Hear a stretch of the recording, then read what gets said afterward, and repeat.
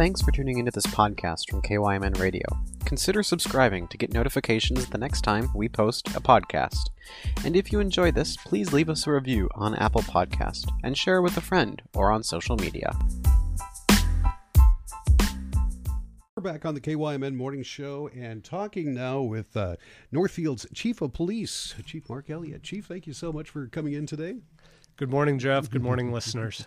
We invited you in today to talk about a number of things, but I would like to start off with the Daryl Budenski case. You have a missing person here in Northfield. A lot of people know Daryl Budenski as Dice. What's the latest update on that? Are we still just finding a kind of a dead end? At this point, we are. We appreciate the help of those in the public who have helped spread the word that he's missing and, let us know any information they have. And we continue to ask for that. If people have information, even if they think it's minor, about Daryl and where he may be, to certainly contact us. We've followed up on, a bunch of leads, people near and far who've said, hey, maybe I saw him. We just had another one from last week, a DoorDash driver in St. Paul who said, hey, I think I saw him. And we had St. Paul police go over and check it out, and it wasn't him. But we appreciate that type of call. Any lead is not too small. We want to try to follow up on anything we can, but yeah, at this point we don't have anything new to report. No, it's not just the Northfield Police Department. There are other law enforcement agencies on the lookout, including the BCA has been involved with this as well, have they not? They have, and they've been our primary statewide assistance. And it's very common that the BCA provides that additional assistance in outstate Minnesota. They have the resources to be able to assist us in that investigation, too. All right. Once again, Police Chief Mark Elliott is with us, and let's move on from the missing person case to talk about the community picnic. Tell us about it. Oh, we had a great time. On October 7th, we were able to gather over in Ames Park and then close down 5th Street and over to the fire department building there. And it was Fire Safety Week, so that's kind of a culmination. They were in the schools with firefighters delivering fire safety messages to the school children here in Northfield. And it culminated with a little display of some of the equipment that we use in public safety. We had police, fire, and EMS out there, and had an opportunity to see the fire department do an extraction, cut up the car and show how they get someone out in those dire crashes. And then they had a live burn that they did at the end of the night. We were able to land the State Patrol helicopter right there in Ames Park, which was pretty exciting for folks, and they got to come up and look at that piece of technology and equipment that the State Patrol uses to assist us with crime fighting, as well as search and rescue efforts, too. We've had them out here in this area when we've been looking for someone, including missing persons or things like that. So it was nice to have that there. And it really was a good opportunity for us to just talk with the community, get to know people in the community, for them to get to know us. We had an opportunity that was created through, getting together over food and having raffle prizes. Hosanna, Northfield, Dundas here. They brought that community event idea to go along with this, and they brought the volunteers in to help cook and serve the food, and a bunch of raffle prizes. I saw a lot of both adults and kids excited about those. Yeah, and they did, Hosanna, the folks there did a wonderful job of getting all that together. Big turnout. I was there earlier on in the evening and left early. But I wanted to ask you also about, you mentioned the equipment, the demonstrations that were given on. I recall a couple of years ago, them extricating somebody from a car using what at that time, the old jaws of life and some of their older equipment. There's been a concerted effort to upgrade some of the rescue equipment that is used by the rescue squad and the fire department. Do they have the new jaws of life? Does it open it up quicker now? Because it took like 45 minutes for them to get somebody out last time. Yeah, they do. They have some new equipment, and all of the older equipment was all hydraulic operated, and some of the new stuff uses hydraulics, but some of it has capability to be run off of batteries and be a little more portable. But yeah, they definitely need to keep up to date with that equipment so that they can do that. Yeah, the metallurgy that they use in the cars is a lot better, a lot stronger than it was even 15, 20 years ago. So it's good to see. Great night for the event. Let's talk about some of the other things that are going on in your department. First of all, it's hiring another police officer. You have gone through that process again. Tell us about how it went. Yeah, we had 2 openings for officers that had left our department recently, and so we're going through that process. And Jeff, we're really struggling, like just about every employer in the area, of finding employees. Our current process numbers were down considerably from where they had been the last couple of years, or the last couple hiring practices that we went through. We did still find some good candidates that came in for interviews, so we're appreciative of that, and we're going to be making some hiring decisions here soon. But it's something that's affected this industry a lot, especially the last couple of years, a drastic change in there. And some of that has to do with some of the scrutiny of the police profession, some of it, well-deserved, and we're certainly making police reform changes, but some of it too through some, I would characterize as false narratives and villainizing all police officers. And we know that's not true. But that isn't the way it's been portrayed somewhat. So we're thankful that we had the community picnic and event. We see locally a different feel for that. But some of those messages affect people wanting to come into the profession. We have partnered recently with the Northfield Community College Collaborative. We've talked about that on the show before, and they've got a program up and running right here in Northfield to train police officers.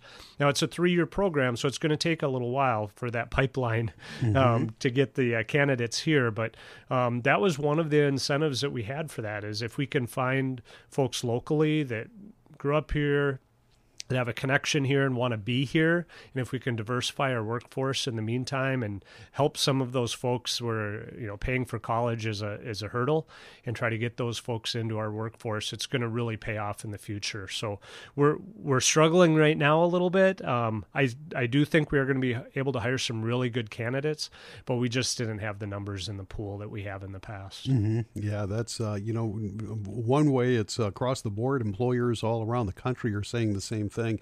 The police profession, as you had mentioned, has had a lot of scrutiny in the last couple of years, so you add that to it. It's really, when you're doing things like the pipeline that you mentioned with the community college, that is definitely, it seems like an investment that's worth investing in for the future. We agree, Jeff. All right. Let's talk about, you've had some traffic rerouting, and I should say you at the school district, but there has been some rerouting along the school boulevard out on South Division Street to relieve a little bit of the congestion there. Tell us about that. Yeah, so we know this has been an issue for the last couple of years, and as a pandemic has come on and a few more people driving their students to school, a little less use of buses, a little less walking and biking that we've seen. It's added to the congestion really on Jefferson Parkway for the entrance into Bridgewater Elementary. We see it in the morning a little bit, and with the boulevards or center medians, the raised concrete ones, it doesn't allow anybody to go past. So once that traffic backs up out of the school property and onto the street, it obviously stops traffic flow. That doesn't assist people in getting where they're going to, and frustrates people and creates some safety concerns. So we worked with the school district, the city engineering department, and the solution we came up with that we can to have immediate results on is rerouting of traffic and having the entrance come off of Division Street. So traffic will enter the Bridgewater property off of Division, and then exit onto Jefferson Parkway. That'll give us almost 3 times as much stacking internally for cars waiting to get up to the pickup zone. So we've been appreciative of the extra efforts that the school staff have been making. I mean, they have staff out there. They have signs in the cars for which student goes to which car, and they're calling them out and teachers, making sure they're getting those students out as quick as they can as the parents pull up. But we feel if we make the switch or shift in the traffic flow, it's going to really help get some of that traffic off of the roadway and allow other traffic to flow freely in that area. Yeah, they've added the roundabout in recent years, which really has helped out with that, but that has been a problem for a long time. And it's good to see continued innovation and being creative in finding some solutions for that. Lastly, I want to talk to you about, we've talked about safety on the roads. People are speeding. We're seeing the speeds go up, and we're seeing the death count, the fatalities that the state of Minnesota and, of course, Rice County and Northfield as well, I would say skyrocket. I don't know if skyrocketing is the right word, but we haven't seen these type of numbers in more than a decade. Yeah, you're right, Jeff. And I think you can say skyrocketing. We just saw some information put out from the Department of Public Safety that so far this year we've had 400 traffic fatalities on Minnesota roads. We haven't had 400 in a year since 2007. So you look at that over the past 14 years, the improvements and the reductions in traffic deaths and the Towards Zero Death campaign and raising awareness really were impactful. But with the onset of the pandemic, less cars on the road, we saw speeds really pick up, and then we haven't seen them go back down. And unfortunately, we have friends, coworkers, family members that are dying on the roads because of speed-related crashes. So we're asking folks really watch your speed, have talks with your family members about this, with your coworkers, and plan ahead so that you're not tempted to speed to get to where you're going, and just work on traveling safely.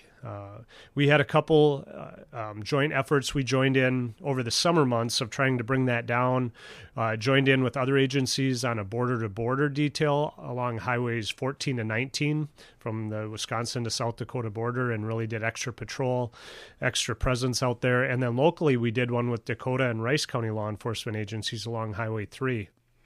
I can tell you that one just on Highway 3 on one day, on July 30th, we went out and we didn't put a lot of extra officers on the road, but a couple extra, but we really asked officers to dedicate their time to making traffic stops on that day. And on that day alone, we stopped 131 motorists for moving violations. Just on Highway 3. So we gave out a lot of warnings. We gave out some tickets, but really our goal was to raise awareness and have people reduce their speed on there. So we're trying to do our part. We really don't want to enforce speed. We want folks to self-regulate. And they're doing it for themselves, for their neighbors, for their loved ones, for their coworkers.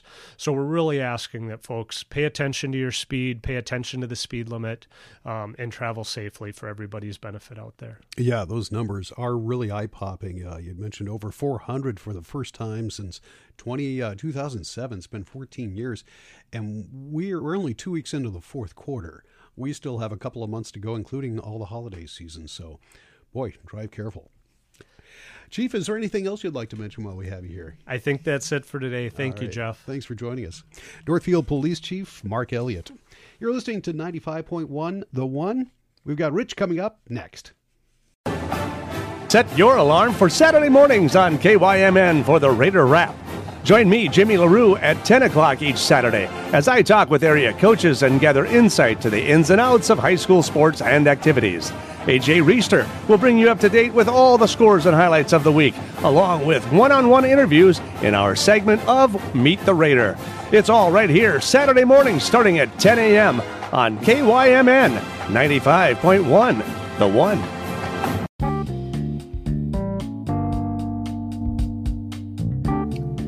Thanks for listening to this KYMN radio podcast. If you enjoyed this podcast or found it interesting, consider leaving us a review and sharing this podcast on social media. You can find more podcasts like it on our website, kymnradio.net, or wherever you get your podcasts, simply by searching the KYMN Radio Podcast. And of course, you can listen to us live on 95.1 FM, 1080 AM, and on our website. KYMN is your home for real radio, true variety.